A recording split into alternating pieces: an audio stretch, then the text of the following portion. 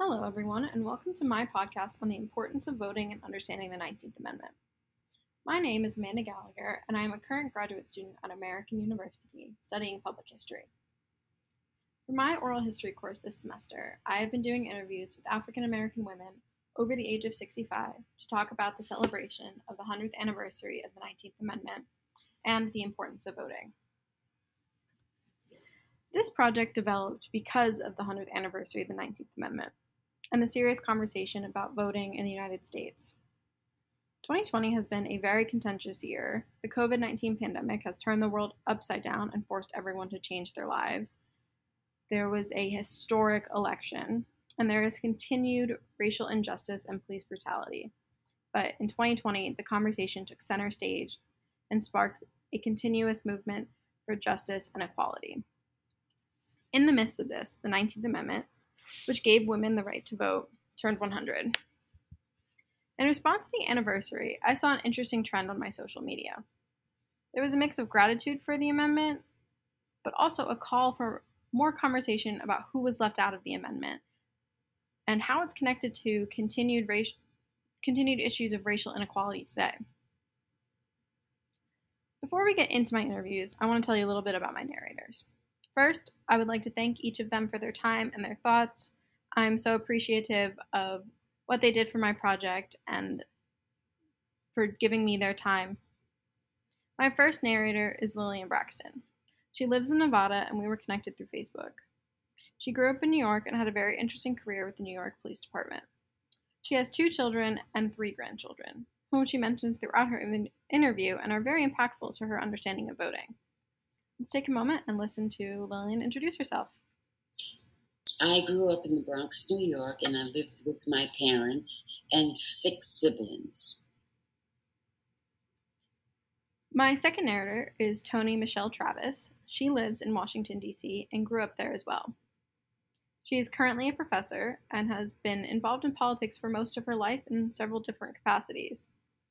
She is a professor of political science and grew up in D.C. before D.C. was able to vote. Let's take a moment to listen to her introduce herself. I grew up in Washington, D.C. with my parents. I'm an only child, and that was in the era when Washington, D.C. did not have a vote for anyone. No local officials, no congressional or presidential. My final narrator is Emily Stills.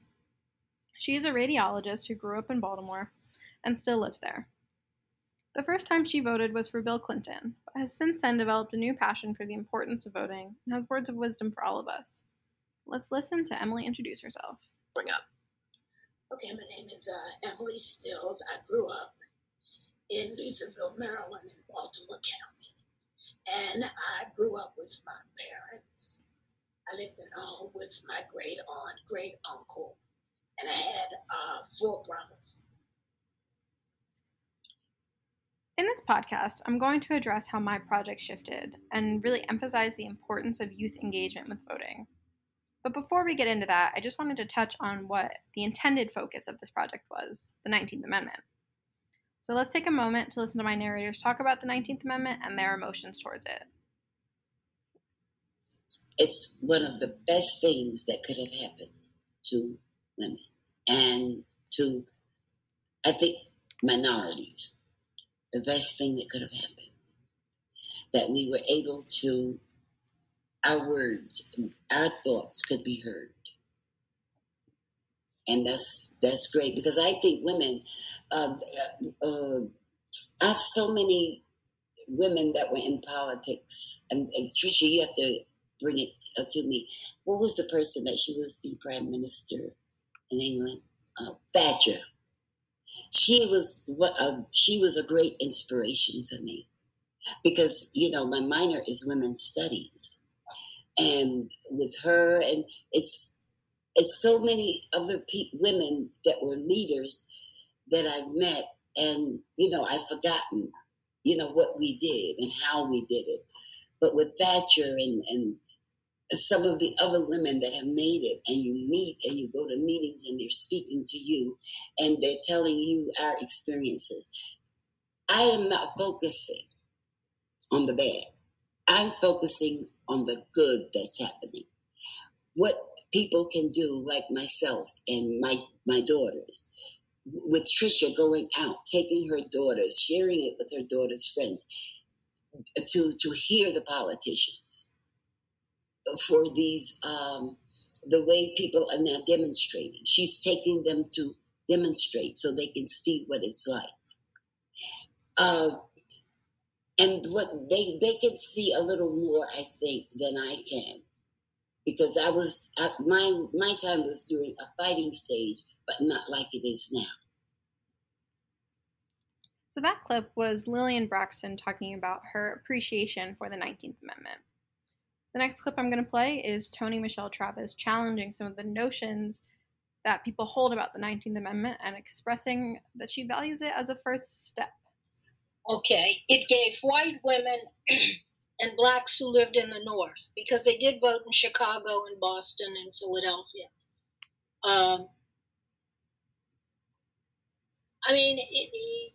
There would have been no effort made by those in power at that point to have given any protections or guidelines for those in the South. The South ran its own system regionally, and politicians traded off. We'll do so much, but we'll leave you alone in the South. And Franklin D. Roosevelt did that too with many pieces of legislation. So it was not unexpected at the time that the whole issue of anyone who wasn't a white woman would be considered or needed special consideration to be able to vote. No. In this clip, Toni Michelle Travis is really talking about how the 19th Amendment was a first step, and it wasn't a perfect amendment, it wasn't all encompassing, but it was an important development. My next clip is Emily Stills expressing her complicated relationship to the 19th Amendment and the exclusionary nature of it. Okay. As far as the amendment is concerned, what I learned was, for me as a black woman, it wasn't really an amendment that was passed for me. It was really passed for the benefit of white women. And the other thing is that basically that was done even with a lot of discrimination as well, because black women wanted the right to vote, white women wanted the right to vote. But somewhere I read where a lot of times they did not want to embrace the black women because it would hinder or stop the southern white women from wanting to be involved. So although the act was passed, black women were still disenfranchised. They still had to take tests to be able to vote. They still had a head test. They still had a poll tax. They still faced a lot of violence and a lot of hatred if they tried to vote. I do understand that women in certain states, they did a pretty good job of voting.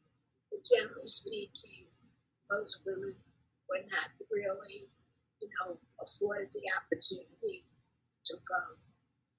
There was a lot of women that marched for voting, but they just really never got the ability to do it. Another thing I read that I thought was interesting, after the act was voted upon, the 19th Amendment, they spoke something about that someone wanted them to put a monument in Washington, D.C., honoring the black man. And there was a march against that for it not to be done, because they said that would be perpetuating a myth that the black women that were Mammies were satisfied with their station. But the other thing is that even though women got the right to vote prior to that, a a lot of people thought women were not capable or smart enough to vote. So if they thought that about white women, I wonder what they thought about, black women. And then black women, if you think about it, were their states throughout the 1920s up until then. They were domestics. They were working for other people, raising their families. They really didn't have time to vote. Understanding is that even when the black women didn't get the right to vote and were kind of discriminated against, there was a lady that said, well, although we're not voting, try to speak to your husband about making some legislation. Black women weren't really worried about voting. Back then, some women were. We had a hard enough time feeding our families, housing our families, and things like that. So someone said, instead of us worrying about voting, try to get your husbands to make some laws that would allow us to have better housing, be able to get better jobs. And they said that the right to vote elevated women's stature. They could get better jobs and win competition with men and things like that. But see, that didn't occur. That didn't occur for black women. As the interviewer, I was not supposed to go into my interviews with an expectation, but I did.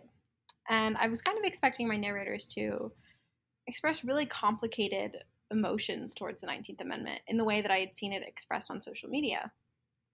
But I found that they didn't really share those emotions. Emily did to an extent, but my other narrators did not. And I really learned a lot about how they feel towards the 19th Amendment and their appreciation for it. But once I started doing this project, I found very quickly that my narrators had a lot to say about the importance of voting in general and encouraging the youth to vote.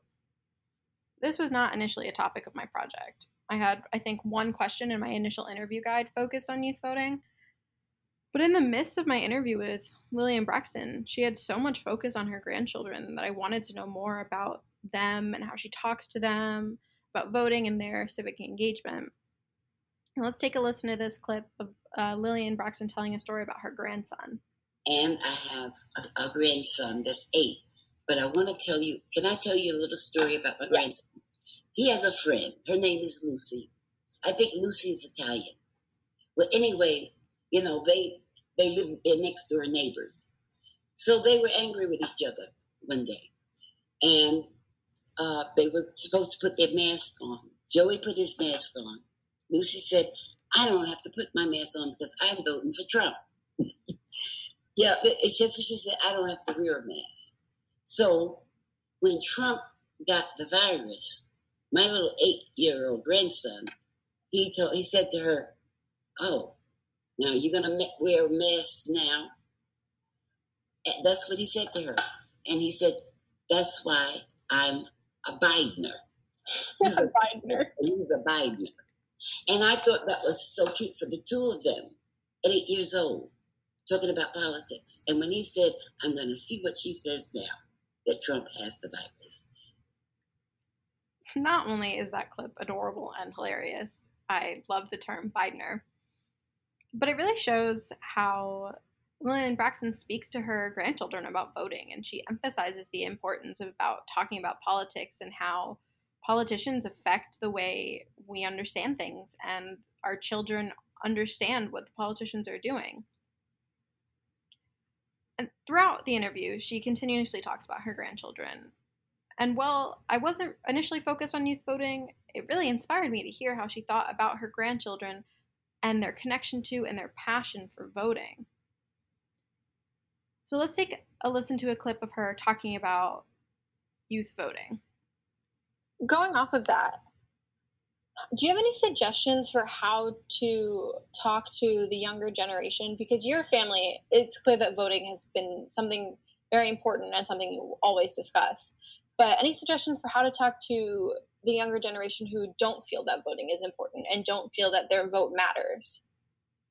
I think politics should be, I think political or science or whatever. I think it should start start with younger people. So I think elementary school is how to teach people, because what they'll do, they'll have homework, and then their parents or whatever have to help them with the homework, and questions are asked. So I think it should be taught in schools with younger people.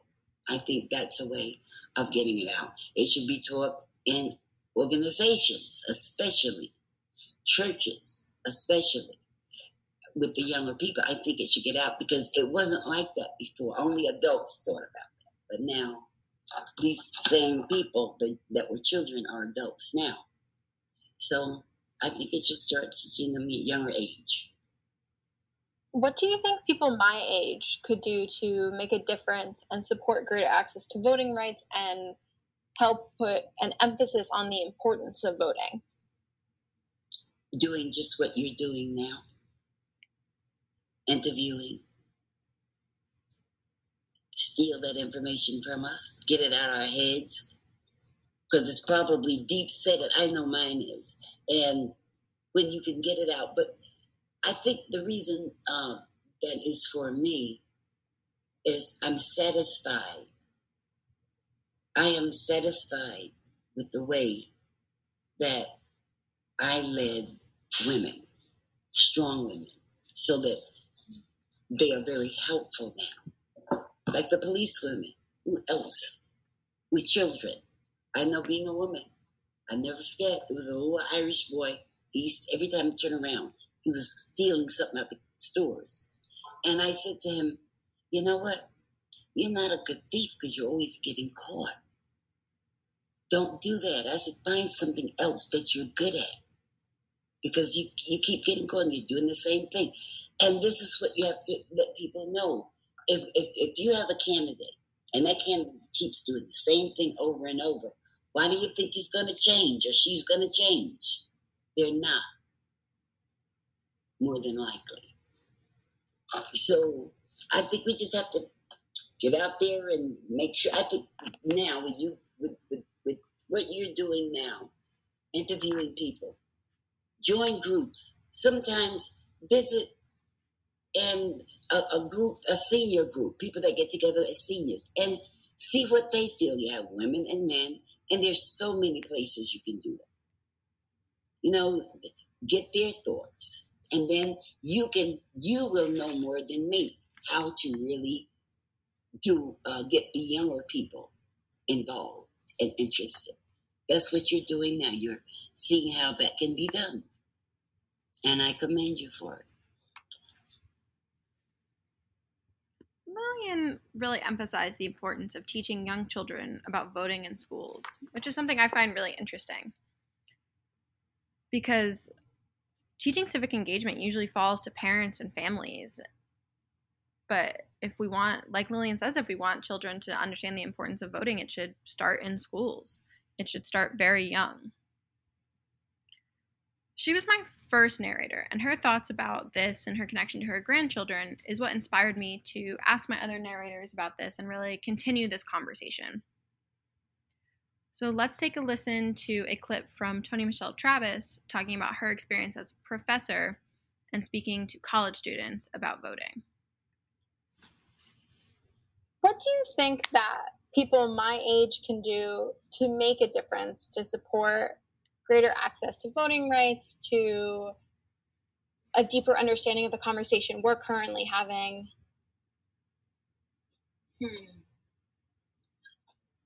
Well, I think, they should be joining their respective political parties on campus and learning what the issues are in any given election, so that they are aware of what's happening. And to a great extent, what's going to be happening to them. I mean, if we made English the official language of this country, that would affect a whole lot of people who are first-generation Americans who are in our state universities nowadays. The DACA, the Dreamers Act, they know there were evidently seminars on campus for these students so they could be apprised of what they could and couldn't do. Students need to learn their rights.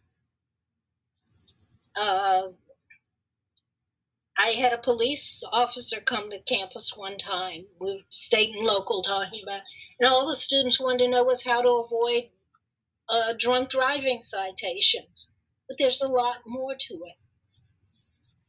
You know, you have a right not to be harassed by the police because you go to a certain school. You know, and harassment does occur in college areas. But somehow the Constitution is abstract and people don't think it applies to them until they're working full time or something. So you really see the need for a deeper understanding within the younger generation of their rights, their why voting matters, and I think so, yes.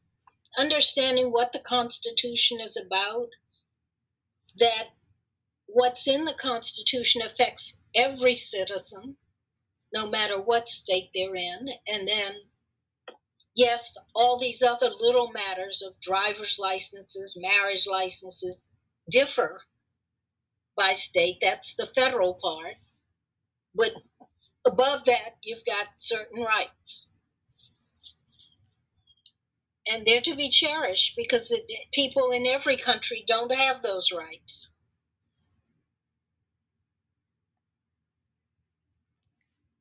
Toni Michelle Travis's comments are a really interesting juxtaposition to Lillian Braxton's because they're talking about two different age groups, elementary age students and college age students, but they converge on this importance of people understanding their rights and knowing that the Constitution is not an abstract document and what politicians do affects them.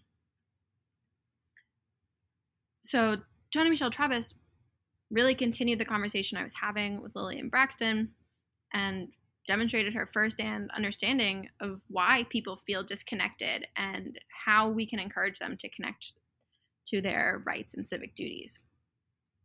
My final narrator, Emily Stills, had a different perspective because she didn't vote until Bill Clinton was running for president, which really helped her understand the importance of voting once she did vote. And she feels it needs to be expressed to the youth as early as possible. And she really understands why people don't vote because she didn't vote for a couple of elections and because she didn't think that any of the candidates cared about her or they would do anything to affect her life. So let's listen to this clip of Emily talking about youth voting. What do you think that people my age can do to make a difference and support greater access to voting rights? Well, you young people do a lot on social media and everything. Perhaps you should have social media, or maybe you can start a group dealing with voting. You know what I mean? Rock the vote or something. And, do that. But I mean, what needs to be done is something that needs to be spoken about, not just 2 or 3 months before an election. Voting is important no matter how you look at it. And, not just for the president. You make a difference when you vote for anybody. So social media is such a big thing for young people. Perhaps that would be an avenue. Social media, maybe have a virtual conference on voting. Nowadays, we don't know when we're going to get face-to-face, but a lot can be done on Zoom. It might be good to do a Zoom conference on the vote and everything,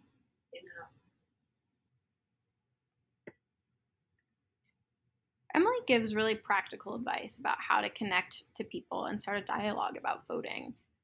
And she is a really uniquely situated position because she can empathize with people and relate to why they might not vote. So while it was not the intention of my project to talk so much about how to encourage the younger generation to vote, My narrators gave wonderful advice and had really insightful comments because they all have different positions in their lives and they have different understandings of why it matters. It's interesting because they're all situated their answers in the scholarship as well. The New York Times published an article about how to increase youth voter turnout in the United States, and their long-term advice was to redo civics education, which is exactly what Lillian Braxton suggested.